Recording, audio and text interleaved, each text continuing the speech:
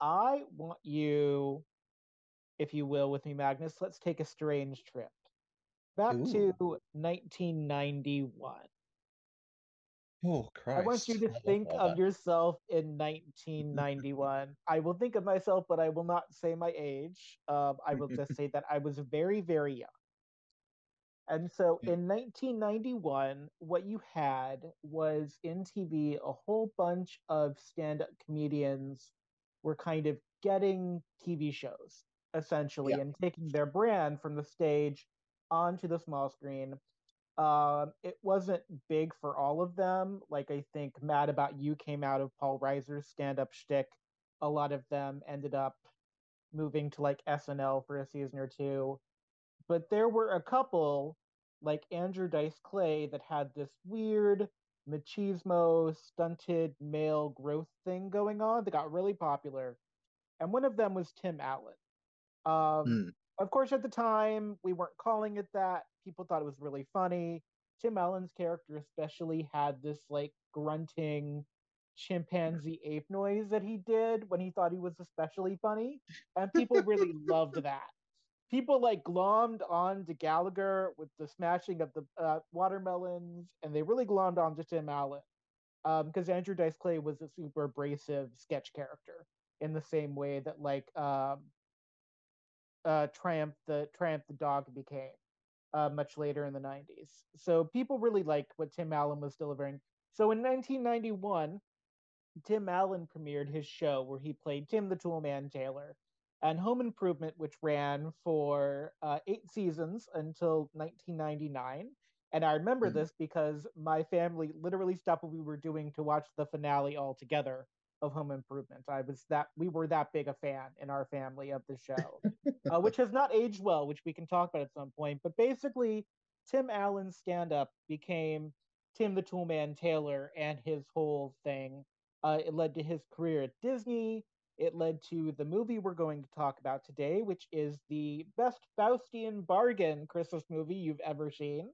Mm-hmm. Um, and Yep. it's so I remember earlier in the season, I talked about the First Wives Club as female wish fulfillment for divorced moms, essentially. Um, and so I'm going to say the Santa Claus is male wish fulfillment for divorced dad, because there's no other way to put this. I don't think this movie ages as well as people remember it in fondness. It's kind of the opposite of Muppet Christmas Mm. Carol. But today we're Yes. going to talk about 1994's The Santa Claus. And on the theatrical release poster, they really, really want you to know that E is at the end of Santa Claus, because it's very prominent in this poster. This is quite a classic in many ways. But I'm not sure, as you say, I'm not sure it's necessarily classic that's aged as well as some other Yeah. things that we discussed and some other things that we could discuss. I was watching I was watching Whitney's Cinderella the other night, and as very like low cost and panto as it is, it feels as great as the first time I watched it when I was a kid. Yeah. Um, but then having rewatched this as an adult, um, I had some reservations, shall we say, I after have to rewatching. say, the Wikipedia page basically has glowing reviews of this film, and the Hmm. synopsis they give really does gloss over the very troubling elements, especially in the late second and third acts of the Yeah. Santa Claus. This movie made 190 million in 1994. This was the crown Yep. jewel both in Tim Allen's brand and of the director of Home Improvement, who was also the director of this film. Uh, Hmm. and so Tim Allen brought along his own Interesting. director to this movie. Also directed Tim Allen and Jonathan Taylor Thomas in Jungle to Jungle. Maybe Jonathan Taylor Hmm. Thomas. No. So in Jungle to Jungle is one where Tim Allen is the hapless dad to the kid from the jungle. It was Hmm. a very good 90s for Tim Allen, and then Hmm. it was not a very It's. good 2000s for Tim Allen after that, I I feel. was. I was going to say this was pretty much the pinnacle of his career. Yes. This was like the height of his fame and popularity, and he did go down quite badly. from Well, here. Um, He and Kelsey Grammer both suffer from that same foot and mouth disease, where if they had just not voiced their opinions, people would have loved mm, them for a very long time. But Kelsey and Tim had that same trajectory. So have other people, but one of them passed away mm, this week, and people are mourning. So I'm not going to mention it. Um, mm, but just to be aware that as much as people want to say Hollywood is this massive liberal enclave, especially with Disney at the helm of a lot of things, it's not quite as liberal as people want. But oh God, no. Tim Allen and Kelsey Grammer's downfalls today, especially focused on Tim Allen. Um, Mm, the Santa Claus is a classic. I will give it that. People do watch it. I have watched it. I was one of the many people that were in line. They did merchandise for the Santa Clauses, which is like the TV show based off of the three movies, because this was a trilogy of movies in which the last one is awful and the second one is less troubling than this one. mm, Um, and so they did a whole bunch of merchandise for the Santa Clauses, the Disney Plus show that's going to come out, which is not being mm, reviewed well from what I'm seeing. But they had the hot cocoa mug, that the silver hot cocoa mug that Judy makes hot cocoa in, and I kept trying to get one, and it was always sold out before I could. So there mm. is yearning for both merchandise and fondness for this very troubling single dad fantasy film, which is essentially what it is at its very core. Once you get rid of the gossamer wrap paper and the hilarity of farting reindeer, because that's what Blitzen's job here is in this film. Mhm. Um, it's not a kidnapping plot, but there's very much shades of Tim Allen should have Yes, definitely gone to jail for a couple of things that happened in this film. So yes. So, I suppose good question is where to start, really, in dissecting this yeah. surprisingly convoluted and complex I think I'd like to film. start. So this is where it's interesting is that part Mm. of the Santa Claus mythos is when people tear apart Disney movies. This is the one they like to tear apart. Cinema Sins did this on YouTube, which is known for just not getting it. I would like to start with the Denny's scene. Actually, I think the Denny's scene is kind of the pinnacle of the first act of how Mm. inept Tim Allen's Scott Calvin is, and it's a whole thing about um, this clueless dad trying to bond with a son who is clearly not happy being with his father. Um, Yes. and it's not that Scott does anything wrong, he's just not good at anything he attempts to do in the realm of either connecting with or even making cookies for his son, which in the 90s, when you got a tube of Pillsbury cookie dough, half the time it came with the cookie cutter in it, so you could make the cookies. And there's literally no reason that he should have burned a turkey. Like you could buy a turkey at this point in the 90s.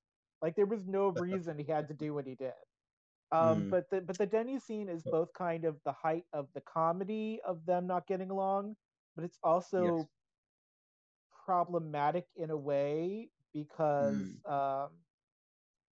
the waitress is fine, but they're like using Denny's. But I've never been to a Denny's that would not know on Christmas Eve to stock apple pie. I've never been to a Denny's that was as nice as that Denny's looked in the film. Yes. It's a weird product placement It, angle it's to take in this movie to say, "Here's Denny's. Look yeah, how awful it is. Bring your child and here." yes, it's the dive which divorcees go to with their children, and it's sort of a weird look to allow your diner to be part of. I mean, they could have called it They Donny's or they something paid a and then lot gone of over it. money to basically get crapped on for 10 minutes. They paid a lot of money for Yeah, that. it's it's a very weird. Yeah, that is a This was great the top of example of Tim weird Allen's product placement. brand, so they paid a lot of Yeah. money to Disney. Hmm. I don't know how much, but I wonder Denny's if paid a lot of money for that. you do have to wonder whether the Denny's executives were aware Yeah. of were aware of how they're going to be portrayed before they went into the movie. I don't know. I'm presuming they didn't because I can't see that if I owned a brand that I'd be very happy with that sort of portrayal. Um, but I agree that that scene to me is it's sad. It's a nice little touch of unfortunate comical cynicism. In that, you know, in a way, the aesthetic really does capture what what Tim Allen's character's Yeah. relationship is with his son and everything, and Well, it it wasn't. Mm, something interesting about the Tim Allen brand that's different in the Santa Claus versus Home Improvement, which is why I bring up yeah. Home Improvement, is that Tim's denigration of his harried upon master degree seeking wife in Home Improvement and his relationship with his boys, which is so strong, again, in Home Mm, Improvement. Here is the opposite. He can't connect with his mm, son until he's Santa Claus, essentially. He doesn't connect with the other men in this film at all. He is kind of on his island. Even Bernard, who is kind of playing this wonderful femme elf, and I have a lot of thoughts about how great Bernard is, and I'm really glad that of the people in this movie whose career survived, the actor that played Bernard, David Krumholtz, I think has had one of the strongest career trajectories after this yes, film. So yeah, I do see where you're coming from with like the problematic elements in this scene. I think this scene though might be, dare I say, one of the strongest in the film, just for sort of setting the mood for where everyone is, shall we say. That and the preceding scene of um Tim having the argument with his ex-wife and everything and yeah, such, and just showing himself to be a very basically completely out of his depth. Pretty much at all points in this film, he's out of his depth, except for when he embraces his put upon destiny, shall we yeah. say. I Um, I think the first act of this movie, I think people really like the second act because you get all that Christmassy stuff, you get the wonder. I think the yeah, version of the North Pole that the Santa Claus does is particularly strong. Uh, yes. but I think the best act of this movie really probably is this setup, this first act. Because whereas Tim Allen, when you go back and watch Home Improvement, Tim the Toolman Taylor is really not a great guy, constantly hassling his life, constantly causing destruction, the kind of Mm, person that you'd want to get children away from, pretty much just in mm, case. Scott Calvin is just, there are shades of Santa in him, and he's not necessarily a bad guy. He just does not. It's very much the trope of like the 90s man. It's like taking that kind of yeah. uh, Kevin from Queens, put upon, trying to hold on to his youth, but not knowing how to embrace middle age 90s guy. The Mm, problem is now looking back at it in 2022, it's like, oh, that is not great. But looking at it in 94, we weren't really talking yeah. archetypes of people, of dads especially, that were much else other than this, except for like Carl Winslow Mm, on Family Matters, or if we were talking about like Patrick Duffy as the dad on Step by Step, the kind of '90s rebrand of the Brady Bunch thing. There mm, weren't like, you had like the soft sitcom dad that was really cool, but then you had like the sitcom dad that was not, that still had a lot to learn. It's kind of like the three dads of Full House are like one dad in three different bodies. It's very hard to explain. '90s dads just weren't great in a lot of ways. And people mm, weren't really trying to buck the mold because the mold made money. People expected certain mm, things from your '90s dad, and you either got yeah. soft femme Me, Bob Saget, or you got like hardcore Tim the Toolman Taylor grunting and or not you caring got about his wife. Where you got Homer Simpson, Yeah, this well, good-hearted but obviously a bit of uh, uh, adult and such, or you got slightly later on past this, you had uh, three ma m- three main male characters from Friends who were all like quite, this and that in their own way. They weren't, I think by that point things were starting to change quite a bit, yeah, but they still were sort of they had their obvious flaws and such. yeah. So But that's in not kind of '94, this was what we'd call an archetype. The Yes. bumbling dad, kind of with the heart of gold. And honestly, here is where the Santa Claus, it could have gone into It's a Wonderful Life territory. You don't, Yeah. it's called the Santa Claus, and you have the theatrical release poster, but you can't really tell where it's going to go, if he's going to No. succeed at being Santa, or if we're going to have like a Jack Skellington thing happening where where Christmas is almost ruined.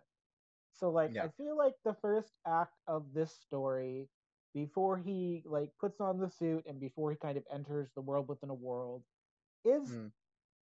I think it has probably the strongest elements of the film. If you're looking for how to set up characters easily that an audience can understand within a 5 minute Yeah. time frame, I think this movie works well. Also, like as much as I'm denigrating the Denny's scene, it's kind of part of a domino effect that happens throughout the film in this first act of how things Mm. just get worse and worse.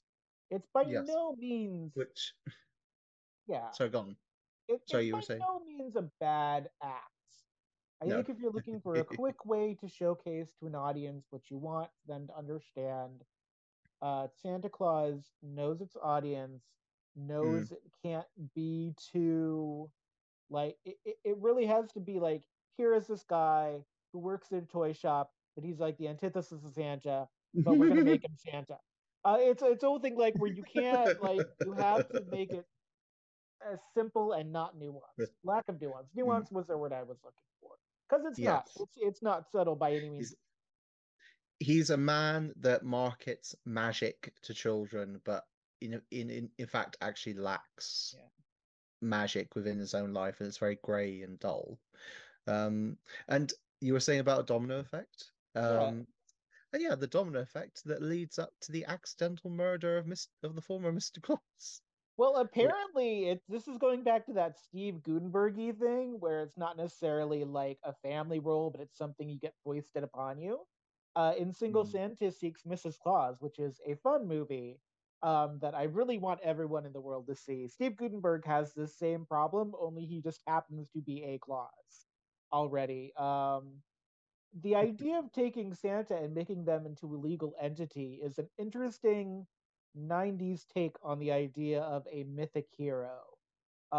It's the mm, opposite of what Marvel does, where they make him the strongest being in the universe as like the highest level Omega mutant to ever exist. But it's an interesting thing. It's also interesting to see because at the beginning of the movie, when you meet Wendy Crewson as Laura, I can't remember if Judge Reinhold's Neil character, kind of the quote unquote new dad, is there or not. But the juxtaposition between mm, Judge Reinhold's Neil clearly potentially being a better Santa, but then showing his quote unquote true colors at the end in the third act, where he just refuses to believe, and he's the only one in the movie with the common sense to say, "Our son just got kidnapped," essentially.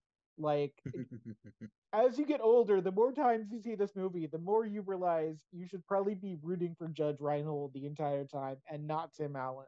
Because the mm. things that Scott Calvin does for people not in the know about magic is like, it's not Yeah, great. Like, I no. cannot specify this enough. It is not a great template for how to be a good divorced dad. Mm. And the issue is that, yeah, if you're not in the know, it looks weird. It looks bizarre what his behavior is. Um, and well, even if you are in the know, I have some thoughts about the the sort of put upon nature of the magic onto the unsuspecting Mr. Calvin, but I can touch upon that in a second in a different section. No, I think that's a good transition because Yeah. After Yes. Denny's is when we get the lovely, delightful monologue from Eric Lloyd's Charlie about, if you're going to leave out cookies for Santa, make sure to check your fire extinguisher first, which is just a great one-off line from a kid that is like really put upon and really just doesn't want to be there. Yeah. But then you do get the whole sequence with, and this is a criticism a lot of people have when they look back on these kind of movies, is the idea of, if Santa exists, why are you surprised he's on your roof at Christmas? But Mm.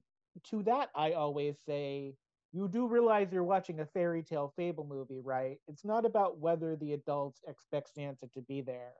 The idea of his existence is not the because that's always kind of the main critique is he why does he not expect Santa? Where does he think the presents come from? But in a kind of Mm, movie like this, you really have to turn off your adult brain, or it really does start to pull yeah. threads that you don't want to pull. Mm, So like when you watch the Santa Claus, the divorce subplot is really gross. The gaslighting is really gross. And I would venture to say that if you can get past that, turn off your brain about the implications of whether Santa is real or not, because it doesn't matter for films like these. You just have to go into it realizing it doesn't. mm. And Yeah, maybe it should, I but think I don't think it does matter for films like these. Maybe it should matter. I don't mhm. I, you, there's a lot. What you say about going into this movie and turning off your adult brain, I agree. I think if you can do that, then a lot of the, dare I say, questionable aspects you can sort of ignore. Or if you're like, you know, really happy with family and everything, and you're just all sat down watching a movie together and things like that, then it's something that you can really overlook. I think it's when you start actually thinking about what's going on know. that unfortunately sadly, it starts to pull you out of the magic This is territory. where Santa Claus 2 as a film is better because we start out with Mm. magic in Santa Claus 2 and the stakes don't Yep. feel any less high. I Mm. think Santa Claus 2 is a Yeah. better film personally, but Santa Claus 1 is the one we're talking about here today. So, Yes. I think what it is, by starting you off in a very non-magic setting, you're starting off with the story of a struggling divorcee dad, and he's clearly got issues with his ex-wife and her new partner, husband. Were they married? I think she wants to get married, but he's like holding up the divorce proceedings, if I Yeah. remember correctly. Like the whole Mm. part of his fitness as dad is part of these. If I remember correctly, I Yeah. can't recall if it's clear, but it's like a thing where the structure of the divorce and she would like to get married again to Yeah. Neil, and Scott is like he's not man enough to be the husband in this family. That's really the subtext of all Tim Allen's work is who's man enough. So Hmm. Um, but then you also get that you see the child and see how he's struggling and everything. I think because it sets you off in a very, dare I say, realistic and dramatic setting, that does set your mind off. You're if you start off with other movies where it's clearly, it's Christmas time or oh, we're at the North Pole and stuff like that, your mind sort of clicks into a fantasy style of thinking. And while there might be dramatic elements or dramatic situations to resolve, like you're almost prepared to give them a bit more leeway. But by setting you off on almost like a somewhat of a serious note, to be honest, um, yeah. I think that gets you thinking a Well, bit more. the whole And movie starts off at an adult toy, like a toy company party, like an adult Christmas. It doesn't start off with the whimsy of Santa. You know, the mm, movie is not whimsical until it literally pratfalls Tim Allen into the whimsy. Um, yeah, it's a yeah, very the whole first act for especially for a divorced kid in the '90s would be almost too realistic. Like this is what it was like, mm, and you didn't have people to reach out to because there wasn't a big internet society you could reach out to be like, I'm, the kid divorced. How do I handle this? By the mm, time you get to Act Two of this film, when they're finally at the North Pole and the fantasy kicks in, it's also about the fact that as a world within a world, it's successful only if you don't ask yourself the question about does Santa really exist in this universe, and why are parents always surprised by Santa? mm. And I think that's And that's a hard question. People really want an answer to that question now. And in the yeah, '90s, you it's weren't asking that question. You just accepted Santa was for kids and wasn't really for adults. Did did they ever explain where Santa came from in this universe? Like the concept of Santa? Because there had to have been someone that started it off. I think probably so because of the nature of the cards that have all the information on them, and they do that really cute scene that I absolutely love with like the descending magnifying glasses that give the legalistic Mm. thing. I have to imagine that it's, even though they don't explain it, I have to imagine it's this takeoff of the idea of the Bishop St. Nicholas, because there's nothing more churchly and legalistic than putting a message within a message within a message that you Mm. only find if you stumble into it. There's nothing more Da Vinci Code than that. Yes. So I can't. They must have been like, we're going to take the concept of the bishop or the year without a Santa Claus and make it into like a thing with Tim Allen. They never explain it. They might explain it in three. I didn't see the one where Martin Short plays Jack Frost and It's a Wonderful But Life yeah. Santa, which is the concept of Santa Claus 3. So It really is making me want to do a little bit more background reading just to get um see if there is an answer buried somewhere in there. So the Hmm. people that Uh, wrote the film, yeah. Leo Benvenuti and Steve Redneck, the only Hmm. other real big film they made, um, and people can disagree with me this, but they made Space Jam in '96, and that's really their only Oh, other really big claim to fame. interesting. So I don't know if that was part of the thought process, but if they said anything about it, they have not. They have not Hmm. said. But what a writing team to have wrote the Santa Claus and then 2 years later come out with the first Space Jam. Um, Another troubling film with troubling implications. But that's Hmm. for another time. Indeed. Um, so I kind of want to at some point broach what my main issue, like the core one. I mean, there's like Yeah. lots and lots and lots, and I think we're going to touch upon them. But I want to at some point like broach what my main worry with the central premise of the film is. I think this is the goodest time as any to do that because then I can Mm. lead off of that into like because there's some aesthetic stuff I really like, and I don't just want to spend the hour talking about this film talking about what doesn't work because I think there's some Mm. concepts that do. Oh So yes, yeah, and let's and have there's you let's have clearly you do your premise work. Yeah. yes. I mean, there's clearly yes. You say aesthetic, and then there's clearly other things like with the elves and such which work to make the because it is something that people do like to go back and rewatch, even if it hasn't aged 100% greatly, as other things that we discussed have. Yeah. Okay, so my main bugbear with the movie, the older I've got and rewatching it as an adult now, is the the thing with the actual legality note of it, the the Santa Claus itself, um, which it basically feels at many points in the movie like Scott Calvin has got thrust into this role, and the actions of the elves and such sort of reinforce this notion that if Scott can back out of this clause if he really wants to, but if he does that, he's going to basically destroy tradition, destroy Christmas, and ruin it for countless families around the world.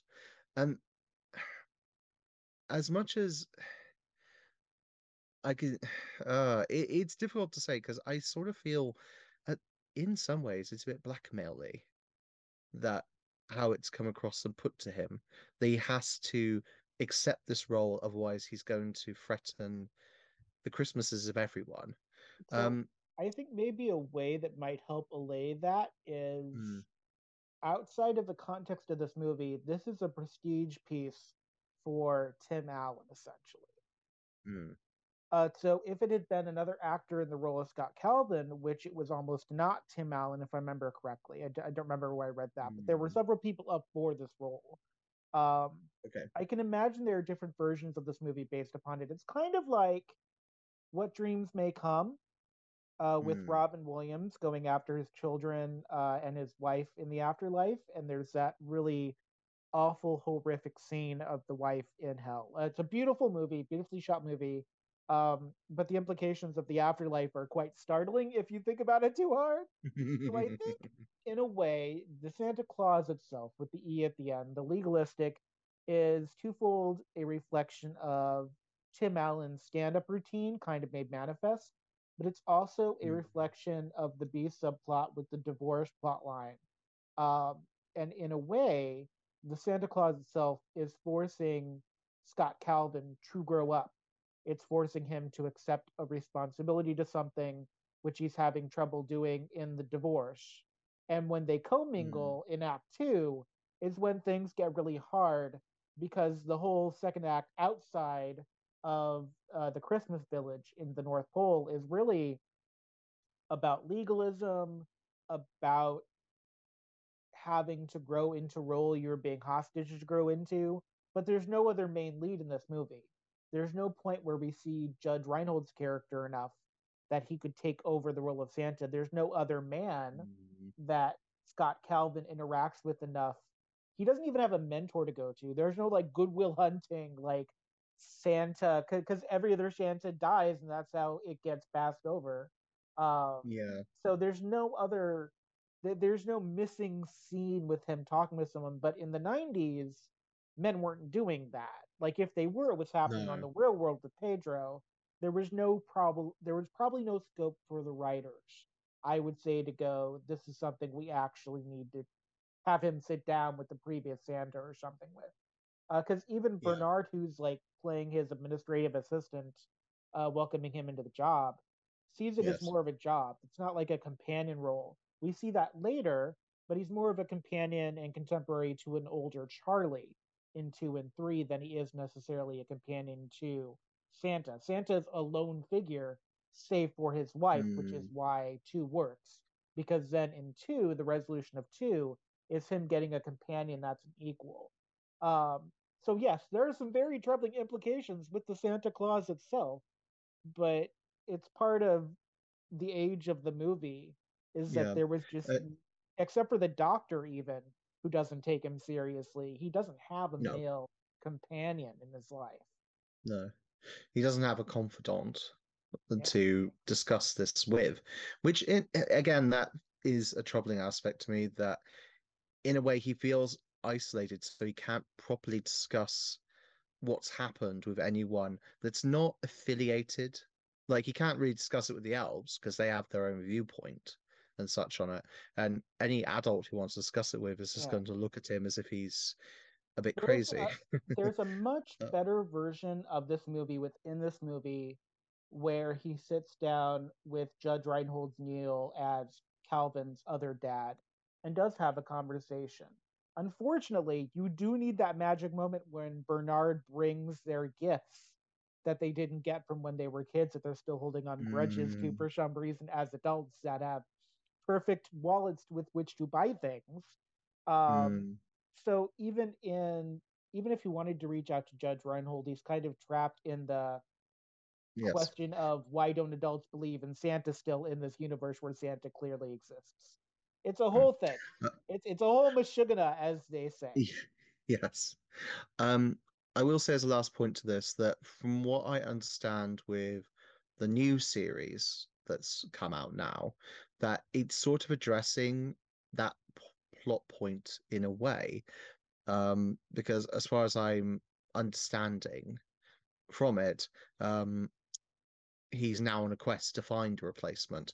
So apparently the clause does have ability to allow you to go and find a Yeah, replacement if you feel that you want to retire. yeah. So, None of the clause does not say you have to die in order. You just have to pass it along. It's mm, quite the yeah. clause. It's both legalistically ambiguous and also something you're stuck with once it happens. Um, Hmm. I Yeah. I think I think for me, before I talk about things I like, as a child of divorce, the third act, Mm, even in this adventure, even in the whimsy, even in the way it resolves itself, the third yeah. act for me is really hard. There's some cute moments in Act Two that I really like, but like Yeah. as a divorced kid, the things about kidnapping, the burning of the papers in the fire when she accepts that her ex-husband is Santa, like there's some real ickiness there. And you cannot talk Yeah. about the movie in 2022 without acknowledging that ickiness. But then you also have to acknowledge, again, Tim Allen's brand is basically taking wise women and poking holes in, the theology and the heart of wisdom they've got. The way he treats his wife in Home Improvement was awful. Like, she's going for a master's degree, and they spend the entire show basically heckling her for not being the best stay-at-home mom ever. And so I feel like uh, um, Laura gets a lot of the same thing that the mom in Home Improvement gets, Mm. and that's hard to watch with age. I know people watch this movie and like it as an annual tradition, but that's really hard with age and with knowledge of who Tim Allen is to kind of continue to love and endorse a movie that, for a divorced kid of almost any age, like this movie has a lot of yikes to it in a lot of ways. Mm. And it's Yeah. not good practice. Like, there's a moment where the dad is like, "We need to keep the secret from your mom and from everyone." Like, that line itself is enough to put a big X in this movie for me and be like, "Oh no, that's not a good thing to say. Don't say that, Tim Allen." And yet it persists because you need Santa to be this figure of kindness and goodness. And I have a hard time pegging Tim Allen in that way anymore. I think sometimes you just have to see it as a product of its time. Yeah, it's like the And movie thinking, about where the kids buy their mom at Christmas time. They go to like a shopping center full of moms. But so I found the name of this movie, and it made me kind of rethink and retool how we could look at this film. Before I talk about the really great stuff I love aesthetically in the second and third act, there was a whole bunch of movies in the 90s that came out in America, especially, that were about the kids being smarter than the adults around them. So you've got a movie like Trading Mom, which is based on a book, I think, called Mommy Market, where three kids unhappy with their mother go to an underground shopping center and they get three chances to find a new mom, and they end up with their original mom, obviously. You've got House Arrest, okay. where the five troubled kids all lock their parents in the basement, which includes Jennifer Tilly in one of her first mom roles, which is amazing because she just wants to be like the same age as her daughter. So you've got House Arrest, you've got Trading Mom, and you can kind of think of the Santa Claus in the same way. If we look at the film from Charlie's point of view, it's his dad who is bumbling through life, who he kind of, we don't know if he wants to connect with them, but in the second and third movies, you see kind of how he learns to cry out. So if you think about this in terms of smart son with dumb parents gets everything a kid could wish for by his dad Mm. becoming Santa, that might be a way to kind of save the icky portions of this movie if you look at it from Charlie's point of view. Because Mm. from a kid's point Okay. of view, he gets to see all the magic. There is nothing wrong with the things that happen other than people don't know how to be honest with each other, Mm. essentially. You Mm. never get the sense that Charlie wants his parents back together. You never get the sense that he hates No. Neil. You just get the sense that he loves his dad being Santa. The really cute scene with him in his bedroom practicing to be the next Santa No. in the middle of the year with the Chipmunk Yes. Christmas song on. I actually kind of like that because Mm. Charlie feels like a kid where you very rarely get to see joy. And so that is a moment Mm. of joy where there's some maturity there, but it's not like, it doesn't feel like the beginning of the movie in the first act where he's just like, "Oh, now I have to hang out with my dad. Oh, God." So I think maybe if you look at it as part of kind of that glut of smart kid, dumb parent movies, the Santa Claus is less Mm. troublesome.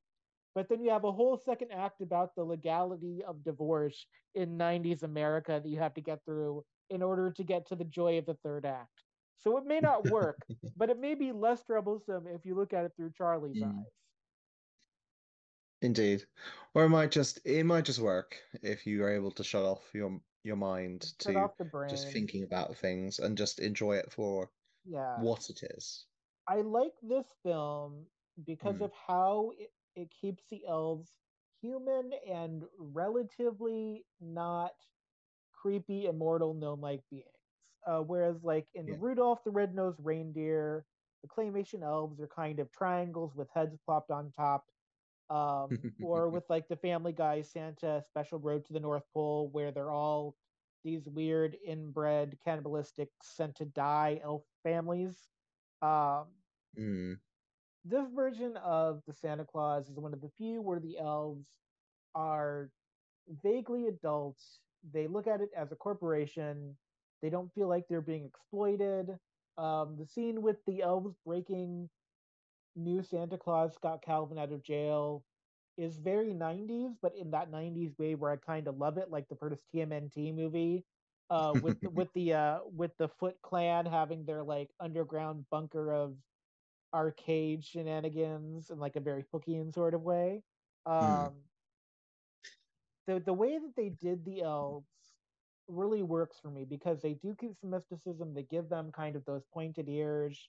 They do have their own vaguely Eurocentric fantasy outfit stuff going on, but it does mm, feel very other in a good way. It feels like they live in their own world. It feels like they only really interact with the world when they need to presently. And I actually think that works aesthetically for the film. Bernard yes. is one of the best side characters. Bernard is up there for me with Max from The Grinch in a counterpoint to whatever else is going on in the movie. I think Bernard is an amazing character. And I want to give you a fun fact about David Krumholtz, who played Bernard. Um, David, Okay. Crum- David Krumholtz, in his adult career, would be in a TV show. He's been in a bunch of them. But this particular TV show ran for 13 episodes and it was called Partners. And in this TV Okay. show, he plays boss Joe Goodman. And Michael Urie and Brandon Routh um, plays a gay couple. And I think Michael Urie works for him. And so David Krumholtz has had a really interesting career. But Partners is one of those kind of like one off, one season queer approving character workplace dramedies that I wish more people had seen. Not just Mm, because Brandon Routh plays a really comfortable gay character called Wyatt, but David Krumholtz has had a really interesting kind of career trajectory, and I'm really glad that this did not kill his career, the Santa Claus. I'm really glad he got to no. go on to do other things. And I'm glad he Mm, reprised his role as Bernard in 2 and 3. I don't know if he's going to be back for the Santa Clauses, but yes. uh, I'm really glad we You, have him doing the work still. oh, are you not sure he's going to be back for the TV series? I have tried No. to not watch trailers Oh, because okay. I find, especially after turning red, I find trailers very misleading. And I Oh, would like to be pleasantly and hopefully surprised, which I have not been by oh, Disney in a quite time. So I'm hoping for good mm, things. okay. Hmm. Yeah. Yes. No. Anyways, Bernard. Yes. Bernard is great. Bernard kind of saves Yes. this movie from itself in the scenes.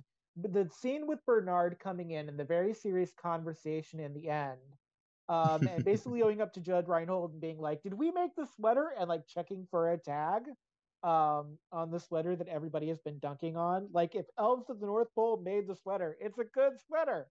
Um, and so Bernard is probably one of the high points of this movie. Also, Mary Gross, who would go on or who before this, Mary Gross has a cameo role as a teacher in this movie, if I remember correctly.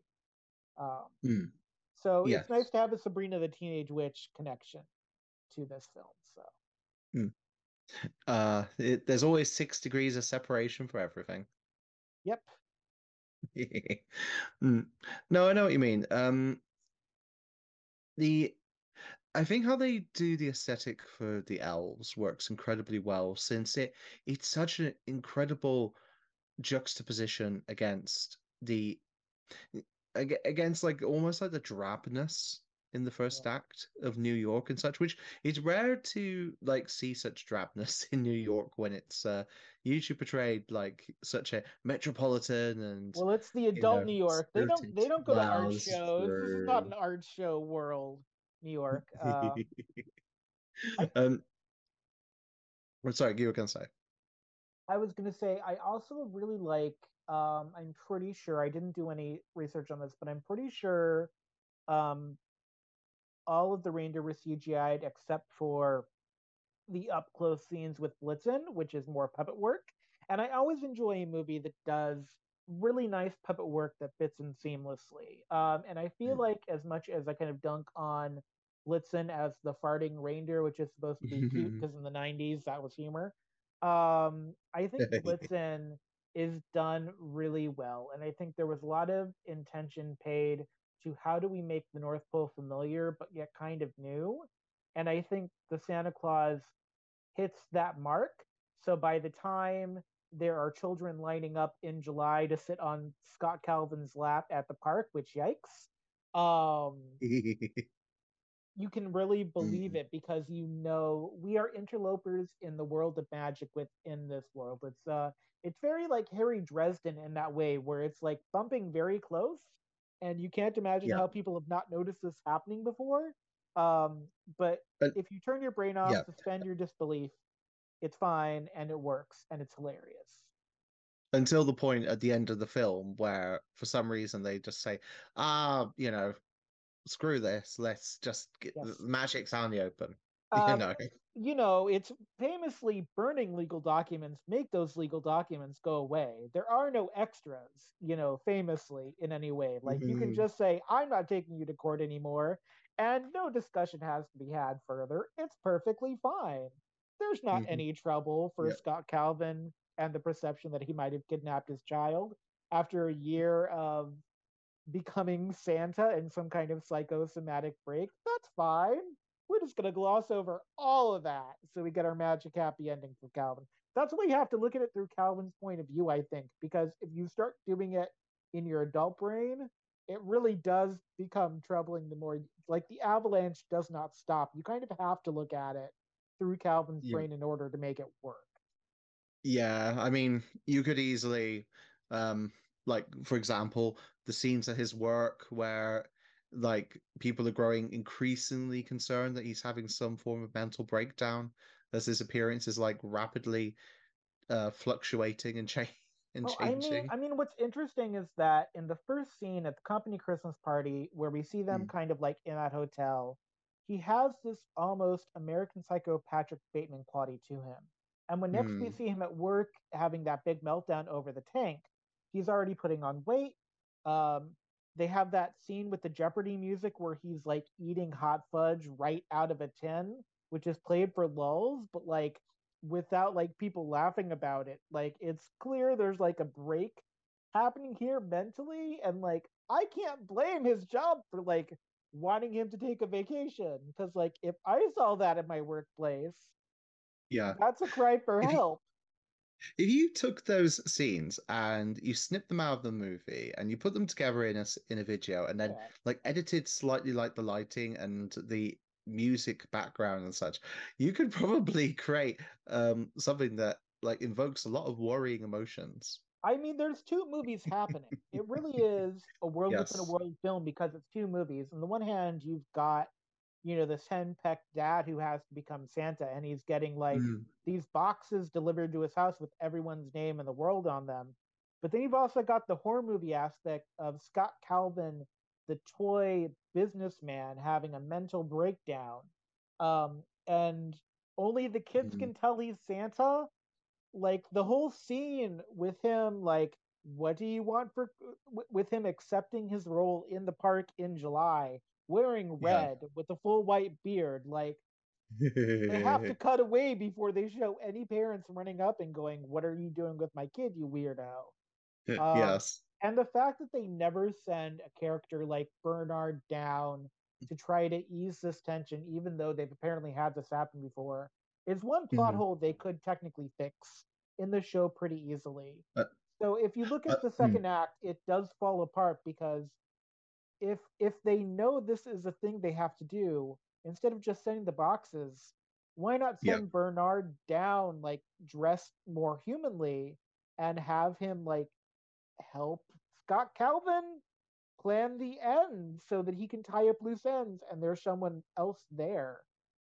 It's like the It, second act is it, the hard act because this is like the divorce subplot. The second act is very hard.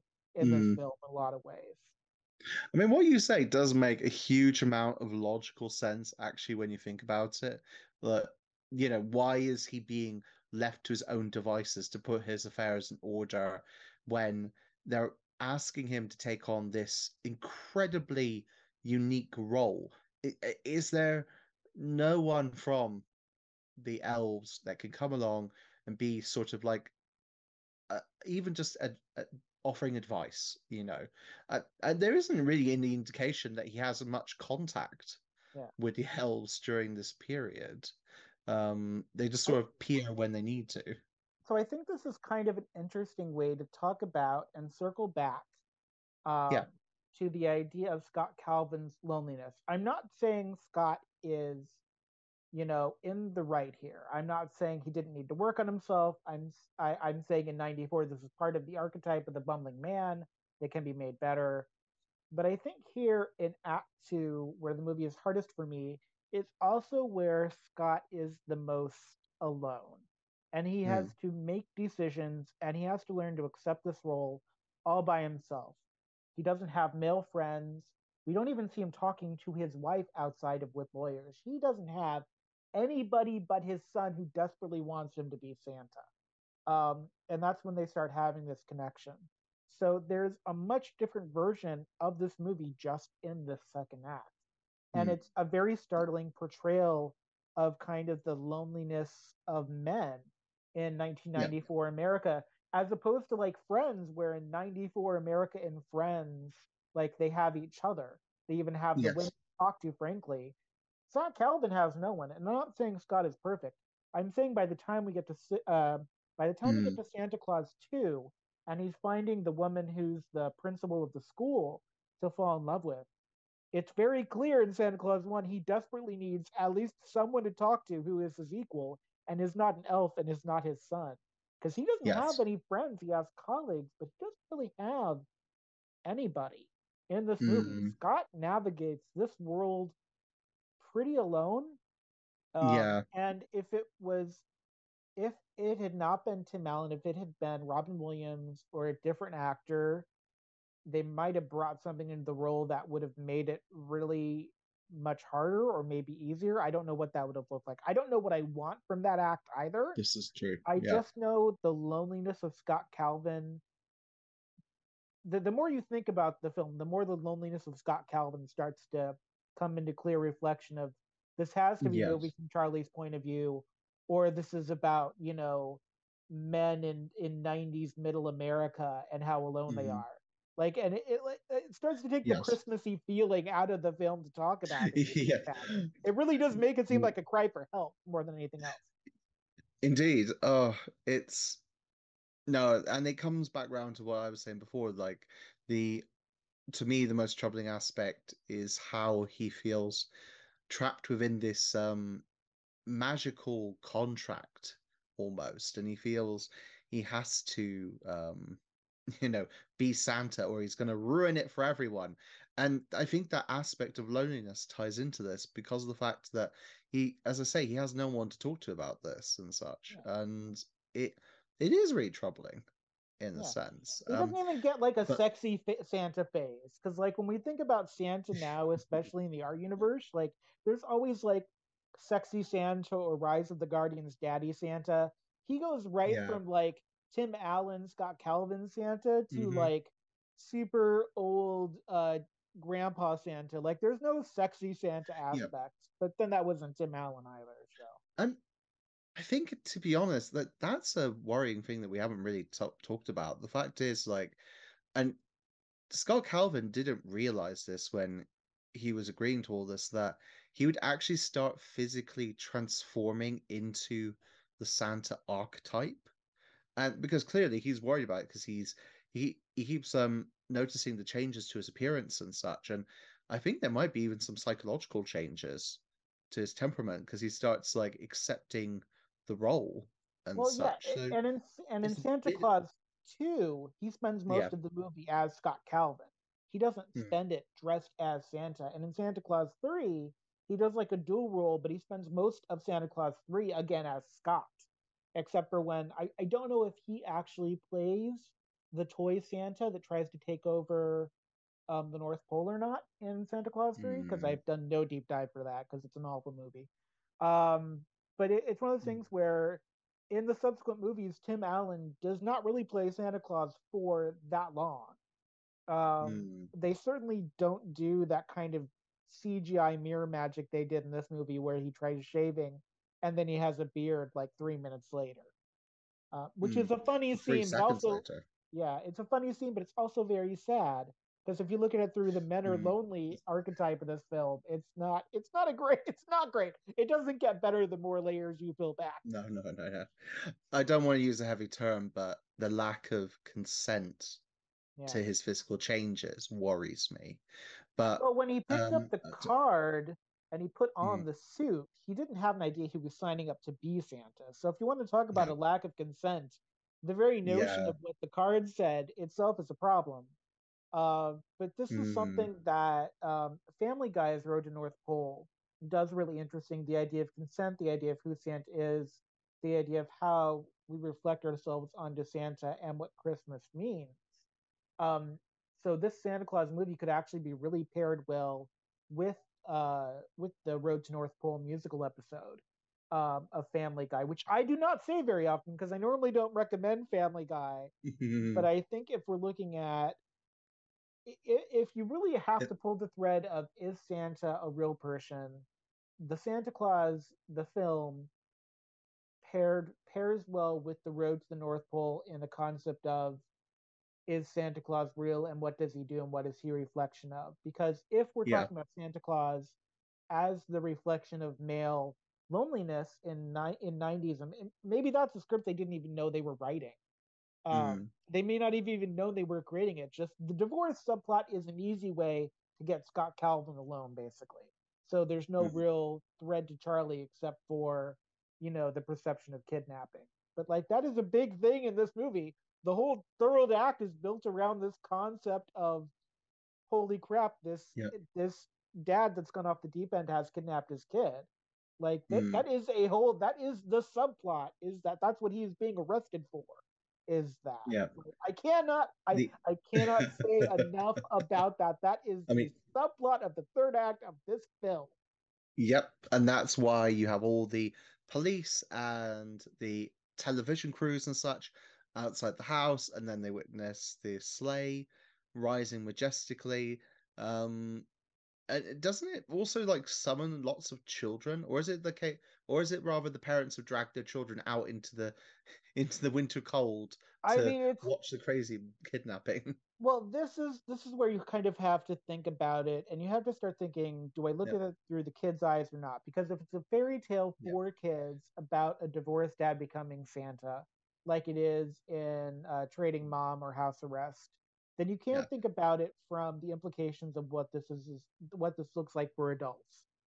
yes. And having Mm. kids outside the house going, you can't arrest Santa in their whiny 8-year-old voices. Like that's the only way it works is if you look at it through Charlie's eyes. Yeah, Because for him, this is Santa. This isn't his dad having a mental break. This is Santa at yeah. this. Mm.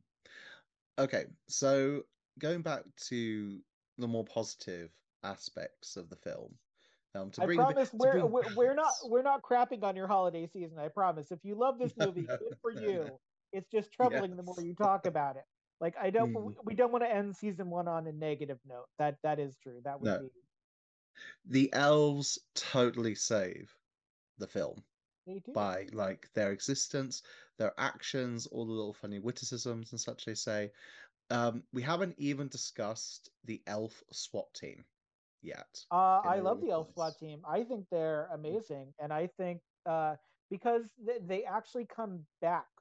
It's not them exactly, but the concept of this Elf SWAT team comes back. There's a Disney short I think called Safe and Landing, which is about these two elf SWAT members that go after Santa and basically clean up after him, I think. And so, Okay. like, this did start a Disney tradition of like the elf SWAT team that makes things work. And I kind of love that. I love it as Mm. much as I love the concept of Santa on a tank, like he's selling tanks in Toyotathon or something.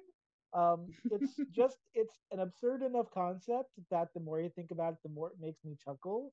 And I kind of Yes. wonder why Disney didn't release that as a toy option when the movie came out. Because I cannot imagine Yeah. anything better than a series of McDonald's Happy Meal toys featuring Santa on a tank in different colors. Like, it just writes itself practically. Indeed, indeed. And what I quite like about this little elf SWAT team, which is called elves, um, as Yes. well. So just to add a little bit of confusion to it. Um, like it feels to me like a very perfect encapsulation of like almost like a child's imagination sort of thing, because you've got elves and they're basically like little action heroes, and you know, they're going into action and they're off to save Christmas and everything. And it's a perfect little piece of childhood imagination, right smack bang in the middle of the film, and it adds a nice bit of like hilarity to Yeah. the moment. And I think that it's part of something this movie does really well. There's a theatrical term that I really like, and you see it in Panto a lot actually. Yeah. Verisimilitude, where everything is kind of at its most perfect form. So like you're going to a marketplace, but there's only the right amount of people there, and there's no trash on the floor. I feel like Mm. the Santa Claus has a lot of really great verisimilitude to it. They make a really big point of making sure that um, Scott Calvin's house isn't overly Christmassy. They make a really big point of when he's at work, it has that grayness to it. When he's in a law office, they stick with the color palettes. Um, I think there's something really great about the design of this movie overall and making sure when you're in a space, you know the kind of space it is and what it's used for. Yeah. Even though Neil and Laura don't necessarily believe in Santa, they still honor their traditions by decorating their house. They don't hate Christmas. You know, it's not No, that no, type of no, movie. It's no. even the scene at the park works because it works on its own expectation, and it really is about the fact this is a fantasy movie. They have to kind of look at as a fantasy movie, a fairy tale, and a fable, which isn't bad.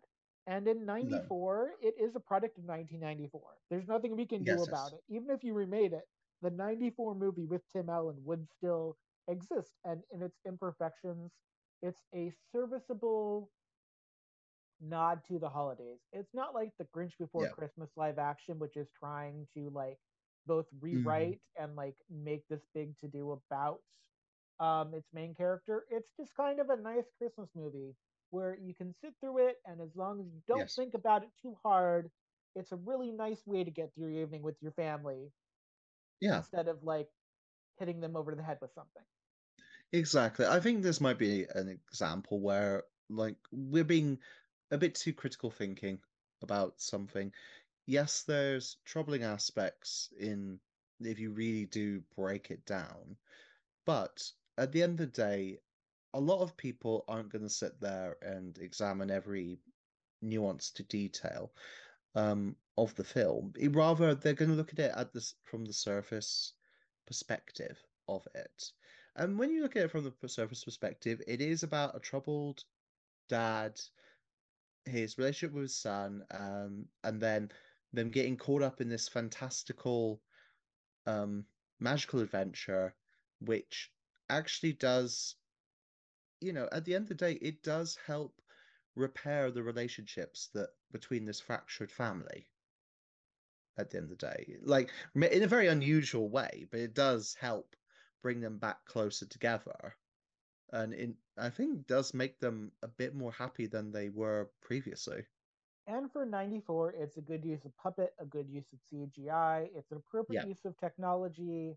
And the theatrical trailer posters, I actually kind of like them. I like because Mm, it's both, it both gives you a sense of movement and of scale, and yeah. it does show you kind of what this '90s version of a Santa sleigh looks like, which I like. It's like the Yes. Coca-Cola polar bears. You either really love them or you're really troubled by the implication. Um, okay, so I think that's good. So that'll be what we say about the Santa Claus. Before we finish up for the season, because we're going to finish up for the year. When you're listening to this over the holidays, we're gonna take a little bit of a break. While we're on break, Magnus, is there anything that you're going to be watching or listening to that Ooh, you'd like other people to watch or listen to as well? ooh. Well, we're going to be rewatching a bunch of classics at the second. Are So you are you being served Christmas episode where they're all in leotards at the final scene? Because that's my classic British Christmas right we there. sorry, are you being served? Did you Yeah, are say? you being served? They have a Christmas episode where they do a panto Yes. at the end of it, and they're all wearing leotards and Oh, tights because they're doing like a Nutcracker thing. I think yes, I could rewatch that. That is a classic. I do enjoy watching the Christmas specials of various things. So there, yeah, there is that as an example. We'll be watching Little Lord Fauntleroy. I think I got did I get the name right? Little Lord Fauntleroy, which is one of my partner's favorite little Christmas movies. Well, it's not a Christmas movie per se, but he likes to rewatch it at Christmas, if that makes sense. No, that's fine. Yeah. We'll rewatch Whitney's Cinderella again, because it's just it's a perfect little panto-esque film to watch. And the fact that they've announced that it's being tied in to Descendants now makes me very interested to revisit again. Is this a revelation?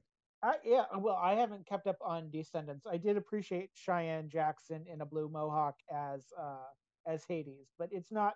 It's just one of those things where I'm just a little out of the age bracket for that kind of thing. But I appreciate it. So yeah, there'll be a lot of classics rewatching at the second. What about your good self? For the holidays, I always do enjoy White Christmas, which Mm. some years I take a break from it because I watch it throughout the year. So White Christmas is a favorite. Meet Me in St. Louis, which is a Vincent Minnelli production, where Judy Garland does her first rendition of "Have Yourself a Merry Little Christmas" with Margaret O'Brien crying in the snow, is amazing.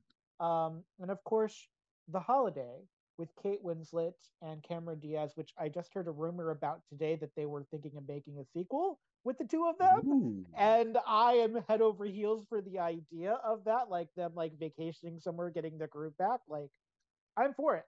Um, I, Mm. I also do Interesting. love the Great British Bake Off um, holiday specials. I love watching them. I have watched all the ones they have.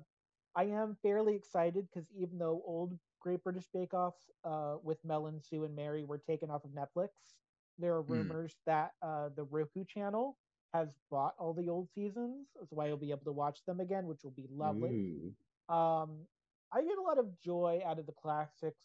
Charlie Brown Christmas, I think, is one of my favorites. Um, the live action Grinch is something I absolutely do love. I think it is not a perfect movie by any stretch either, but I think as Grinch mythos goes, it's probably one of the best examples of a reboot and a reckoning with what it is. I Mm. also, oh, here's what I love. I introduced someone this year to Fanny Craddock's Christmas specials because you can find them on YouTube. And Fanny Craddock talking about going to your neighbor's garden and stealing holly for a Christmas pudding garnish. Just I, if I was ever to do Snatch Game, Fanny Craddock would be the character that I would do Snatch Game with in like a universe Oh, where I'm on Drag Race. I oh, adore darn. Fanny Craddock, and she is my favorite thing to introduce people to at Christmas time. Um, very out there. Mm. The Joan Crawford of the kitchen. It's amazing. I also think anyone looking for recommendations for the holidays that want to do something BBC, the Vicar of Dibley, their holiday episodes for Vicar of Dibley have always been Oh, great. There, the episode where Alice gives birth in the live nativity is phenomenal. And of course, anything with the Vicar of Dibley, it's a phenomenal little show. Um, and I appreciate. I used to watch a lot of the Doctor Who Christmas specials, but I kind of got out of the Doctor Who circuit a few years back. But the ones that I saw with Tennant were just mm. phenomenal. So yeah. Yes. Oh, indeed. So, wow, it's been quite a year though. with Yes, the this is popular the end of cast. season one. We started with Golden Mm. Girls and we end with slam dunking on Tim Allen, which I really feel like Mm. is the gay trajectory. So I'm very excited. I no matter so we've been doing this for a year. Every time I tell people the name of our podcast, everything is gay. I always get a chuckle out of people, and I am excited to continue that chuckle into year two with whatever Mm. we end up talking about. But I am excited to get this episode out to everyone. And I Mm. hope everyone has a great holiday season, no matter what holiday you celebrate, or none at Mm. all, even if it's just winter time for you. Remember, if you are burning a goat made out of straw, have some of gloves or things around and make sure you've got a fire extinguisher, just in case the straw goat comes to life and decides to run away from you while on fire. It would be very inconvenient. Um, I want to thank everyone for joining us for this year of wisdom, this year of research, this year of pop culture, and we'll definitely be back for season two. Is the plan, unless one of us is raptured, which is then a whole host of other issues to consider. And then we'll be doing the Heavenly Cast. It's true. Yes. Au revoir, everyone. Thank you, everyone, and I hope you have a great holiday season.